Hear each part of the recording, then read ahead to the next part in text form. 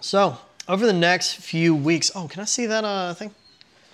Because I got my scripture, which, because I literally just like copy and pasted it in here, some of them are a wee bit small, but just in spirit, the scriptures are on the screen, just understand.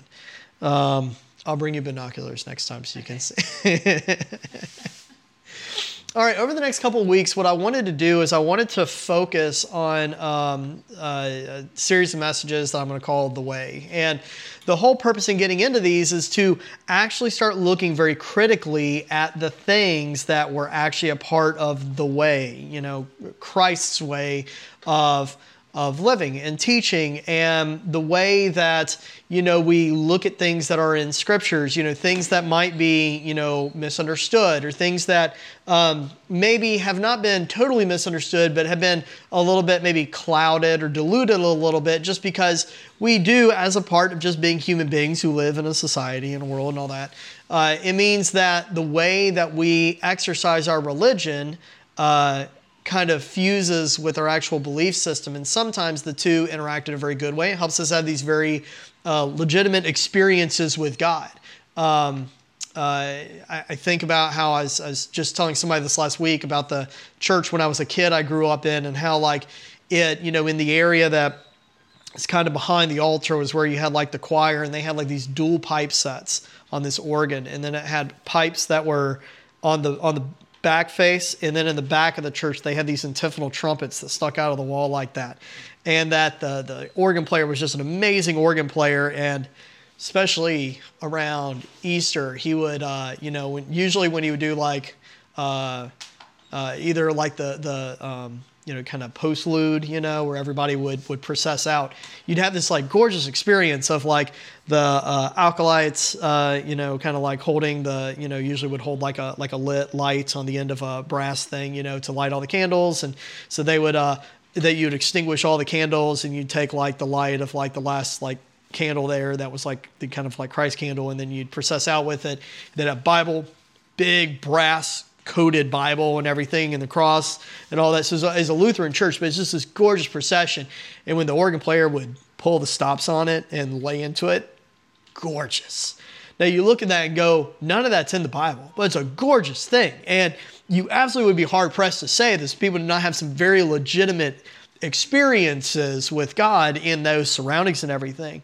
So sometimes the way that we practice religion, the way that we kind of mix together our culture and our traditions and our practices with our beliefs, it could be a good thing, but sometimes it can be a bad thing.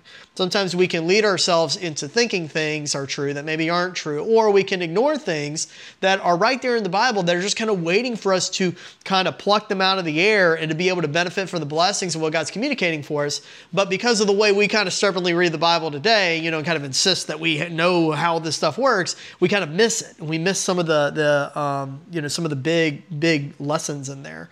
So today what I want to talk specifically about was I want to talk about kind of the difficulty in understanding the Bible itself. I mean, just as like a piece of literature. Think of it this way.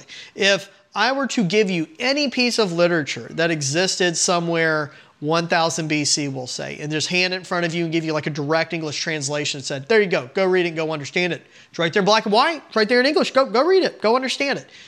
It would read like hot garbage. And that's why frequently what you have is you'll actually have multiple people will translate works of literature. I can remember read The Divine Comedy, which is, by the way, not a comedy, so don't get thrown away off of the thing. It's about like hell and stuff. But when you read this, I was reading a translation that was by Henry Wordsworth Longfellow, right? Big author, right? So, but it was his translation of it, and you looked at it and said, but there was a whole host of other translations you could read as well. And depending on which translation you read, sometimes the things hit a little bit differently. And that is not nearly as old as some of the things that are in the Bible. But yet, for some reason, when it comes to the Bible, so many of us will stubbornly hold up our little leather-bound thing with the gold pages and say, well, it's right here. Look, this is right here. Just read it, and it's right there, and that's all the stuff and everything. That's all you need to know.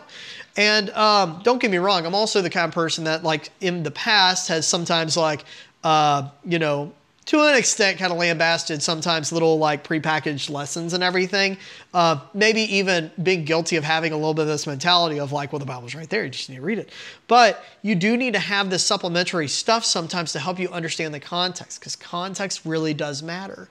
The way that I put it to, I was talking with this personality online that I'll look at his stuff, little videos he'll make and everything.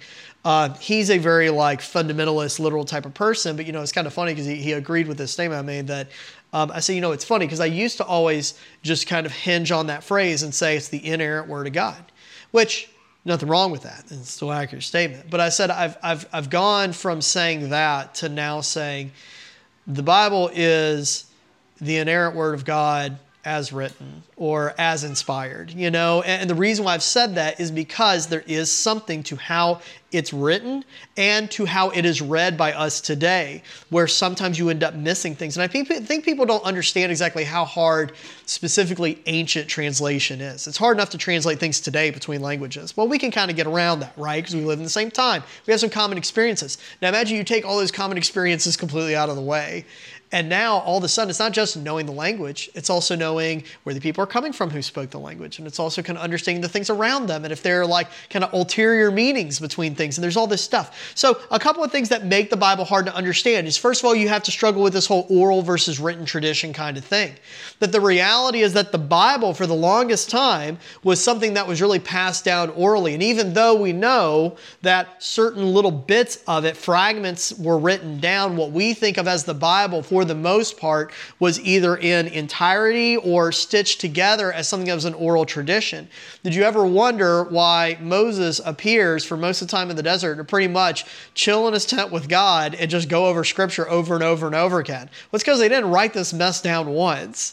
There was an amount of trying to say it needs to be, like there needs to be this almost obsessive attention to the detail and the accuracy of it and all that, because that's how it was going to be. If you think about it, it only makes sense because you have all these people who came out of Egypt as slaves who didn't have an amazing, astounding literacy program. So it had to be something that was orally understood and orally known. So you have this thing that's mostly either in its entirety or stitched together orally, pretty much all the way up until 600 BC or something, which sounds old to us until you consider that the events of the Bible basically go back somewhere between 4000 BC and 4500 BC, which means there's almost 4,000 years of not writing the stuff down. And so in how that stuff is told and explained and all that, it's just, think about how much differently we speak than we write. And so you end up having to say like, okay, now all of a sudden there's, understanding those things helps to reveal different things about what's going on in the scriptures.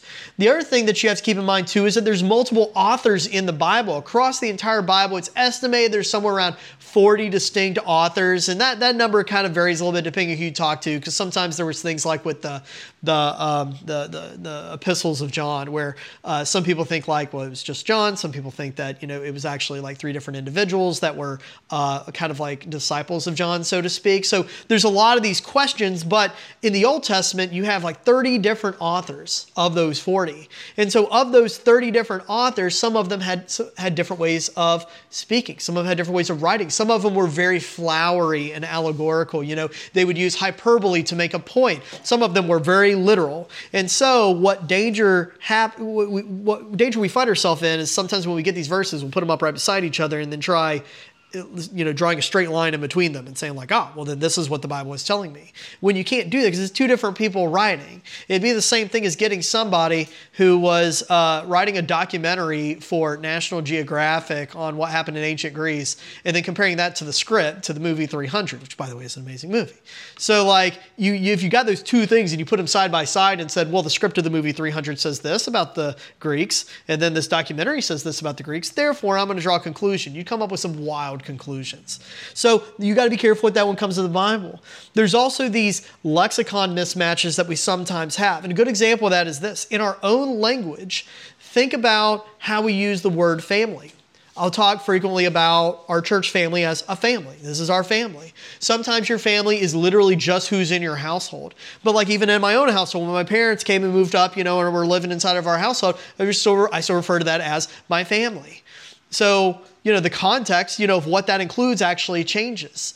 For a lot of us, when no doubt when you're going to spending time with your 10,000 grandkids, then, no doubt that's your family, right? You don't have like a different word you use. It's just my family. But, you go to a lot of cultures, even today, contemporary with us, and they have different words for those different types of family. And so you end up having sometimes this kind of lexicon mismatch. You can actually tell a lot about ancient cultures based on their language when you look at what concepts they break down. One of the ways that people will determine if like a culture used to be like at a place on a coast when they're inland is they'll look at their language and they'll say, well, you know what? This culture that is deep inland away from the coastline has dozens of different words for fish. They don't just say fish. They actually have a different word that means fishing on a river, and a different word that means fishing in the ocean, and a different word that means fishing in a boat versus fishing from the shore. And they have different words for all those things. And that signifies that that culture was around a coastline at some point in time. So you see there's these lexicon things that, again, start actually telling us a lot about the people who are writing the words down. And that's why people study this stuff so much. The last thing that gets kind of academic here, because it's kind of academic, is when we talk about cultural mismatches. That there are things that just as a part of culture, we will look at certain words and kind of impugn different meaning on it. Because we all know there's the thing I said, and then there's the thing that I implied. There's the thing that, may be easy for you to take away from it. And if you want to really gaslight somebody really well, you can turn around and say, well, I didn't say that. When in reality, everybody else in the room is going, right, but you did say that. And you see this stuff in the Bible as well. One of the words that we end up seeing in the Bible over and over again, especially in the New Testament, is chesed.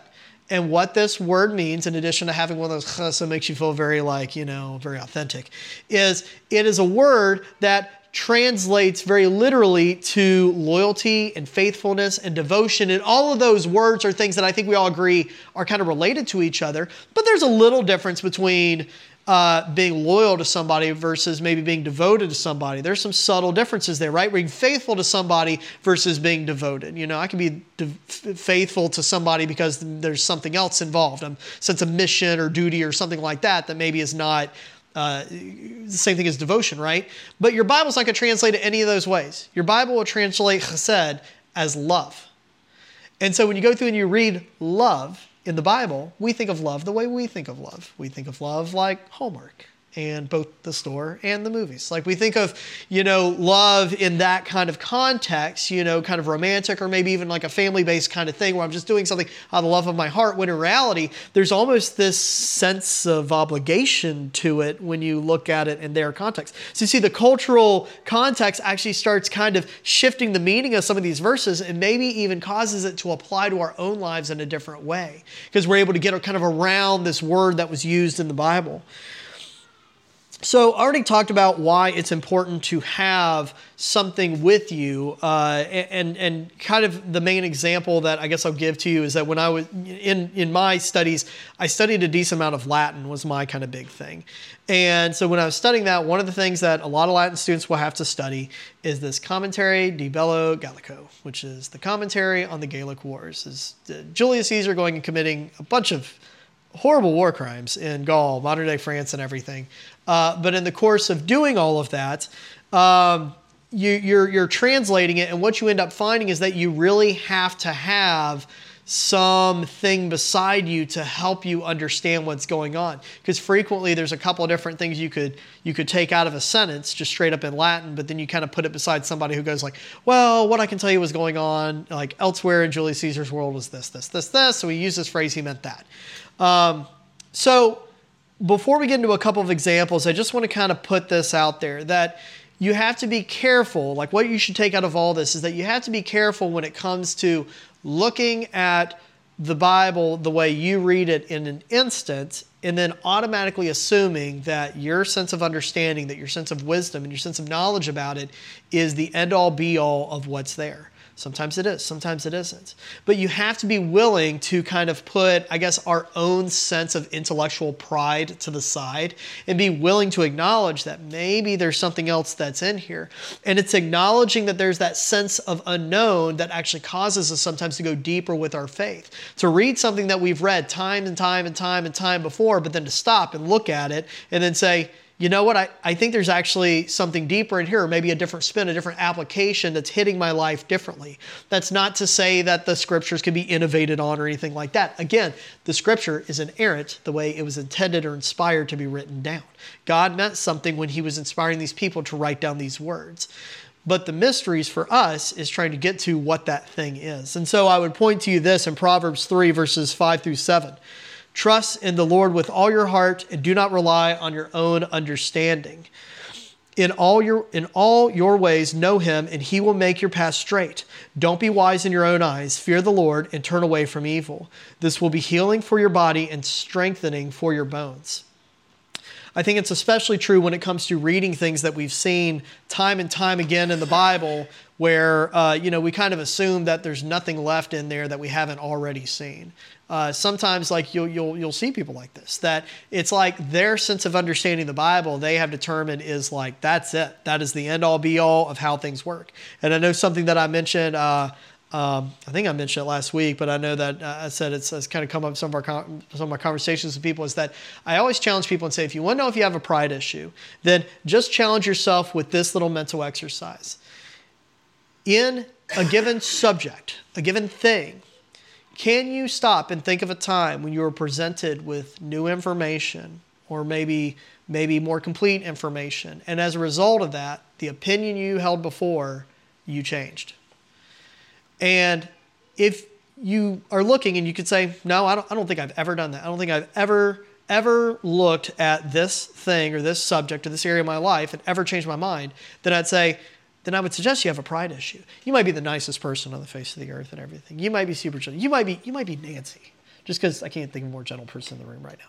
But if you're sitting here saying, I can't ever think of anything that I've ever done in my, or that anybody's ever presented me that's causing me to change my mind, then I would say, then you have a form of pride going on. And that pride might be keeping you from seeing some things that are cool in the Bible. And these cool things in the Bible, I think, fall in 3 different categories. Okay, there's things that are trivial. That's cool. That maybe helps me see the Bible a little bit differently. Maybe makes it a little bit more real. It doesn't change the theological impact, but it's cool. There's things that are kind of nuanced, where it might actually change how that verse hits a little bit. It might change how that story relates to me. But then there's sometimes some profound things that I think we end up missing. And it's the reason why I think there's value in going through and doing the hard Bible study kind of thing. Yes, listening to commentaries, but also maybe even doing some things we would even consider a little bit academic. A lot of what I'm talking about right here is what you'll hear referred to, and what I'll talk about a lot is like hermeneutics, which is like my favorite theological thing to geek out about. So an example of a trivial thing, something where you miss something that's kind of cool. We'll talk about this. And some of you guys have heard me talk about some of these examples before, so just kind of roll with it. But in Matthew 6, verses 1 through 4, we end up reading this. Be careful not to practice your righteousness in front of others to be seen by them. Otherwise, you have no reward with your Father in heaven. So whenever you give to the poor, don't sound a trumpet before you, as the hypocrites do in the synagogues and on the streets, to be applauded by you. Truly I tell you, they have their reward. But when you give to the poor, don't let your left hand know what your right hand is doing, so that your giving may be in secret. And your Father who sees in secret will reward you. Now, when you look at this, you can easily look at some of the language in here, and like you can take a message from this, right? There's not a whole lot of interpretation here where you say, got it, I'm not supposed to brag about my giving, right? But there's some kind of interesting things in here that I think, again, if you really start digging into stuff and looking for deeper meaning, you can actually see. So for example, you look in here and there's this mention in here of the trumpets.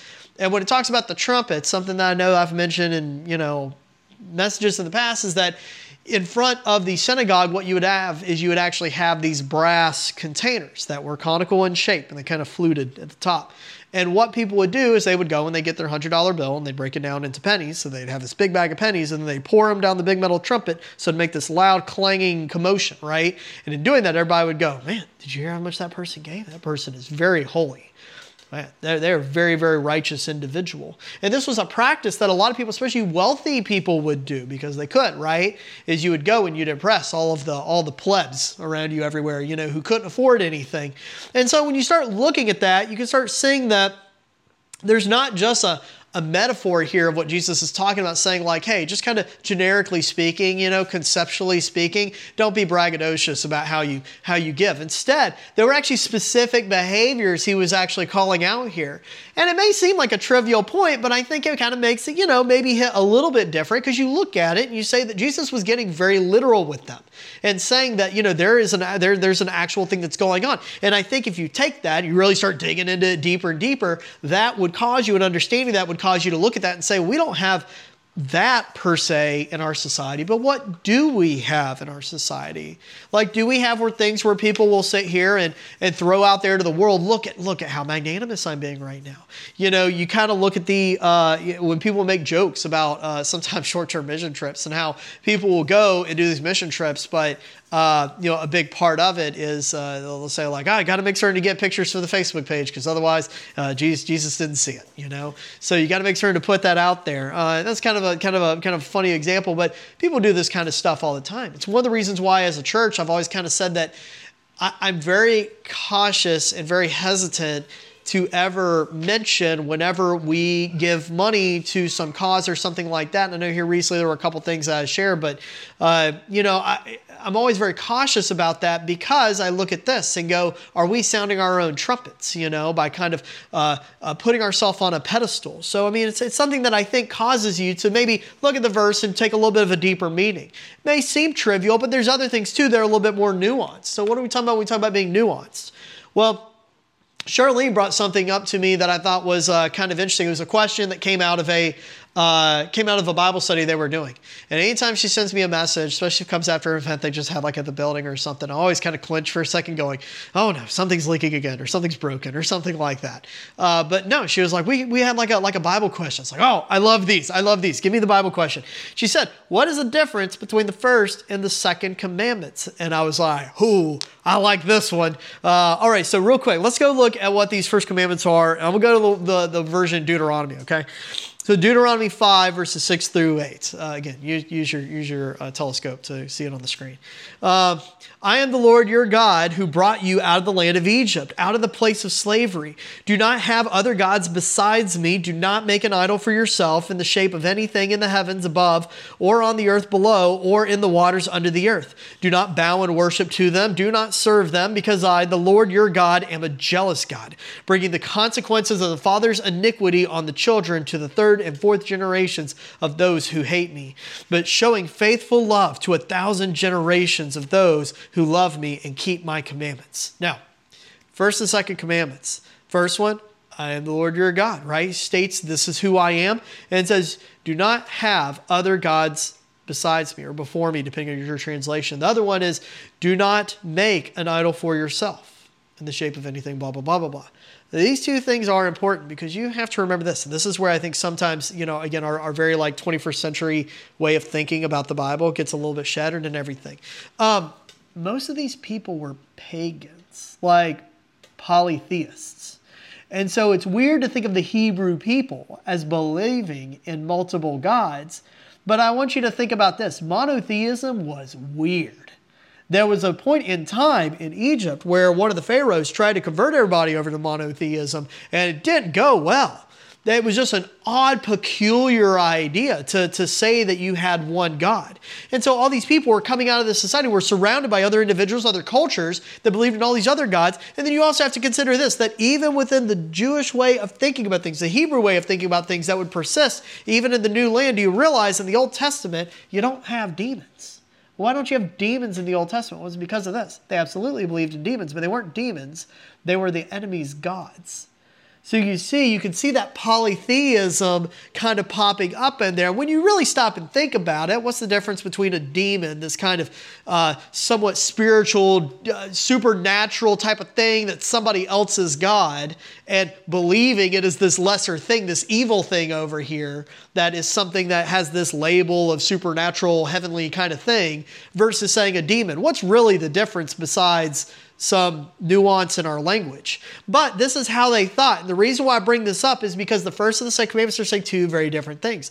The first thing is saying other spiritual forces that they're out there. It's not saying don't believe that they exist. It's saying don't have any other gods before me. So in other words, understanding that the other spiritual forces that exist, we are to understand that God is supreme and that God is number one. I think for a lot of Christians, especially Christians who have different thoughts about things like saints and other heavenly hosts and stuff like that, sometimes they can very quickly get into an area where you start having other spiritual entities that you almost put on a pedestal or go to before you go to God. If you're doing that, are you not violating the first commandment?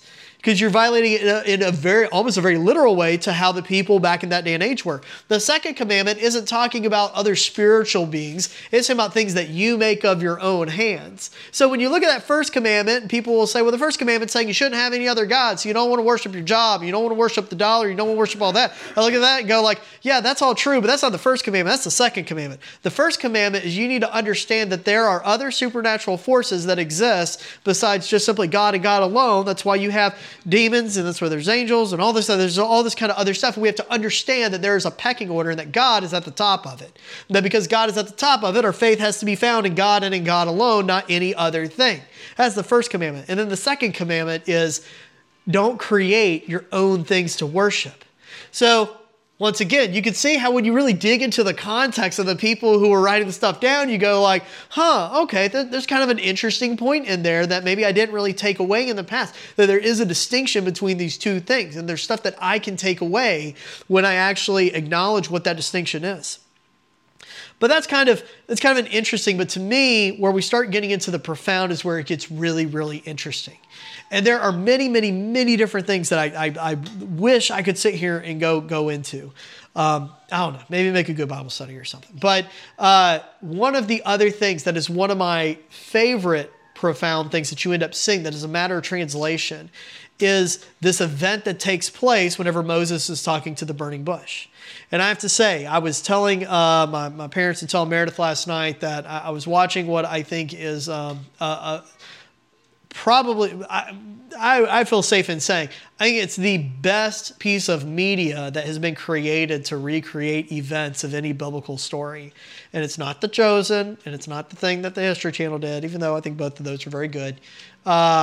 It is the animated, I think, DreamWorks movie from like the late 90s that was The Prince of Egypt. And The Prince of Egypt is an amazing movie.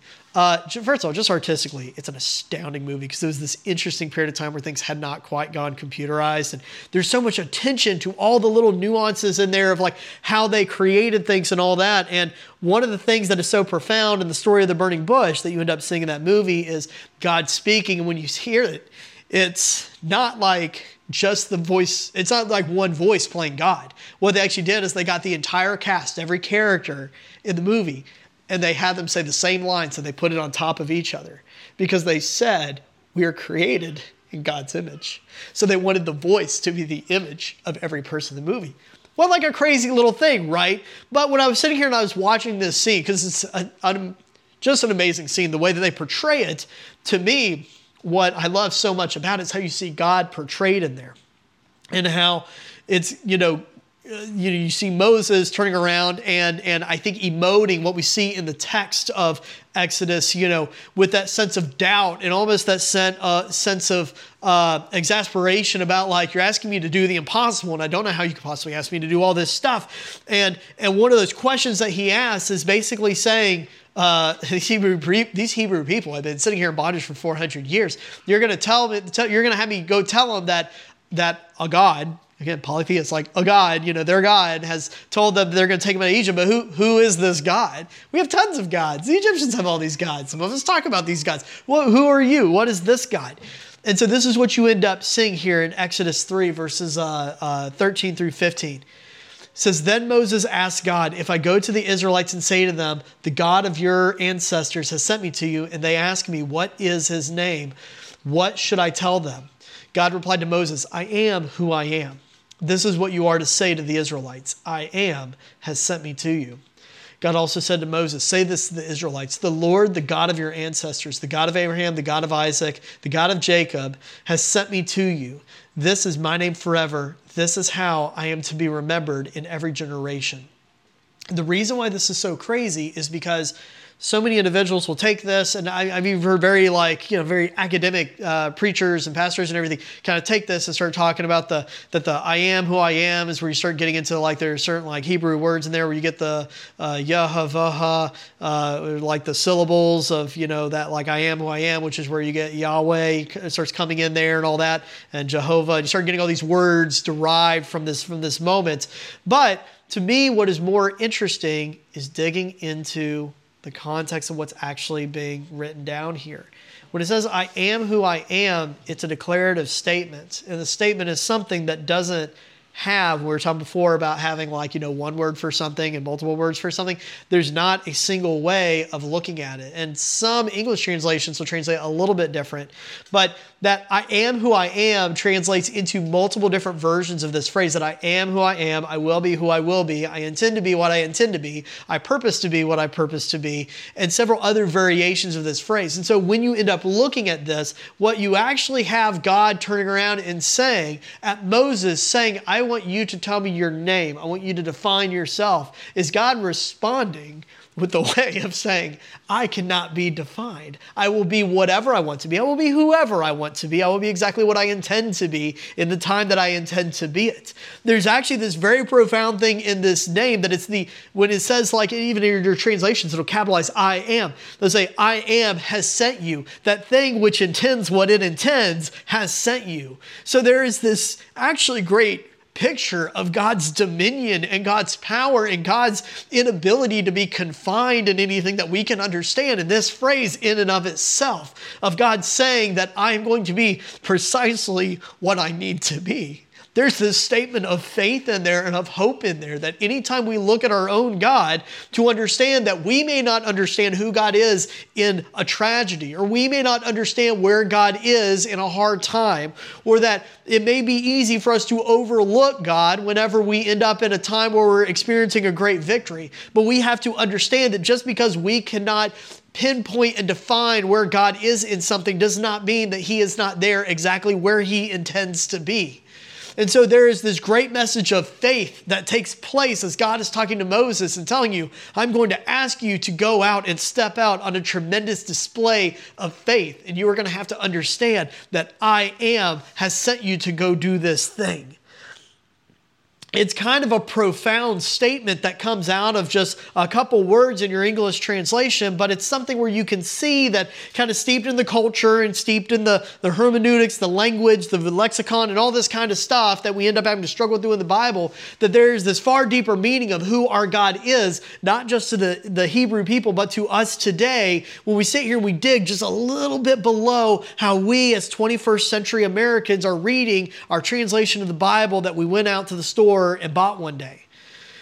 And so as you're looking at this, it's something where I encourage all of you to actually be willing to do the difficult thing and dig into things. When you see something that looks odd, even if you see something that looks too comfortable and familiar, to actually look at it, to study it, to meditate on it, and to see if there's not something else that God is also communicating to you below the surface of what we've been taught in the past. But in doing this, I have to kind of end at why it's still necessary to go through that effort. Because this can sound like it's very intimidating. It can almost seem like it's gatekeeping the Bible a little bit to say only certain people can understand the Bible. And that's absolutely not true at all. I mean, we covered a couple examples here where even if you just do that surface level read, there's truth there for your own life. Anyone can gain value from the scriptures. But I would say this. You have to take hold of what we end up seeing written in 2 Timothy. And it's this. But as for you, continue in what you have learned and firmly believed. You know those who taught you, and you know that from infancy you have known the sacred scriptures, which are able to give you wisdom for salvation through faith in Christ Jesus. All scripture is inspired by God and is profitable for teaching, for rebuking, for correcting, for training in righteousness, so that the man of God may be complete, equipped for every work. I bring this up because there in verse 17, when you end up seeing that so that the man of God may be complete. That being the entire purpose of digging into the scriptures. That word complete is artrios. That's the Greek word that starts talking about being fitted for something, being made for an intended purpose or an intended use. And I think that's how we have to look at our Bibles. We have to look at the scriptures not as a way of sitting here and proving our degree of piety. That if I know the most scripture, then I am the most pious individual among my friends. And we have to not necessarily look at it as like a textbook where it's like, there's a right answer and a wrong answer for us to, kind of juice out of it. And the only reason why I say that, even though there is an ultimate truth and there is ultimate correctness in what God has intended for our lives, sometimes our finite mind simply can't get to it, or we may not understand it. There are things that of this world we may not fully understand until one day we're sitting in heaven before our Creator, where we can, are not kind of limited by whatever our worldly minds and bodies can do. But we have to understand that it's worth the struggle to dig into it, not so that we can sit here and prove ourselves or so that we can be an A+ student, but so that we can be fitted and we can be ready for whatever work it is that Christ has called us to do. For some of us, that may involve digging deep, deep, deep, deep into what the scriptures have in store for us. For some of us, it may be not needing to go that deep, but God speaking some sort of conviction into our hearts based on what we're reading. Regardless of what it is God has for you and what degree of depth and academic knowledge and all that kind of stuff is needed for you for your purpose, you don't get there unless you're willing to actually do the hard thing and to actually stop and read the Bible, and not just read the Bible to get through it, but to read it and to meditate on it and to take it and internalize what God is communicating to you. So we read right there in verse 16. All scripture is inspired by God and is profitable for teaching, for rebuking, for correcting, for training in righteousness. The scriptures are something that are beautiful. And they're even more beautiful when we're willing to disarm our own sense of pride, take off the own guards that we tend to put on things when we read them today, and instead are open to what God is communicating to us, not through our truth, but through God's truth, through God's unchanging truth that He intended when He inspired individuals thousands of years in the past, and as He still inspires us today. Let's pray. Father God, we ask that you help us to understand what it is that you are trying to communicate to us through the scriptures. Help us to be able to cut through all the difficult things, the big words and the places and the timelines and all that kind of stuff. And help us to be able to have the wisdom, to have the discernment, to have the resources and the people around us to understand what it is you are communicating to us. Father God, we pray that you would help us to be convicted as we need to be convicted by the things that are intended to convict, and that you would help us to be built up by the things that you've provided us, that you've intended to build us up. Help us to be willing to look at all aspects of our faith and not make out of it what we would will, but instead are willing to be humble and to sit back and see what you will in our lives and in our studies of your scriptures. Help illuminate the truth and help us overcome the weaknesses in our own minds by revealing to us the path that you show us in our day-to-day lives. Help use the scriptures to be an integral part of our journey as we grow closer to you, and help us to be individuals that don't trust in our own wisdom, but instead are willing to always be ready for some new wisdom or new knowledge that you have for us in a given season. We pray all these things in your Son's precious holy name. Amen.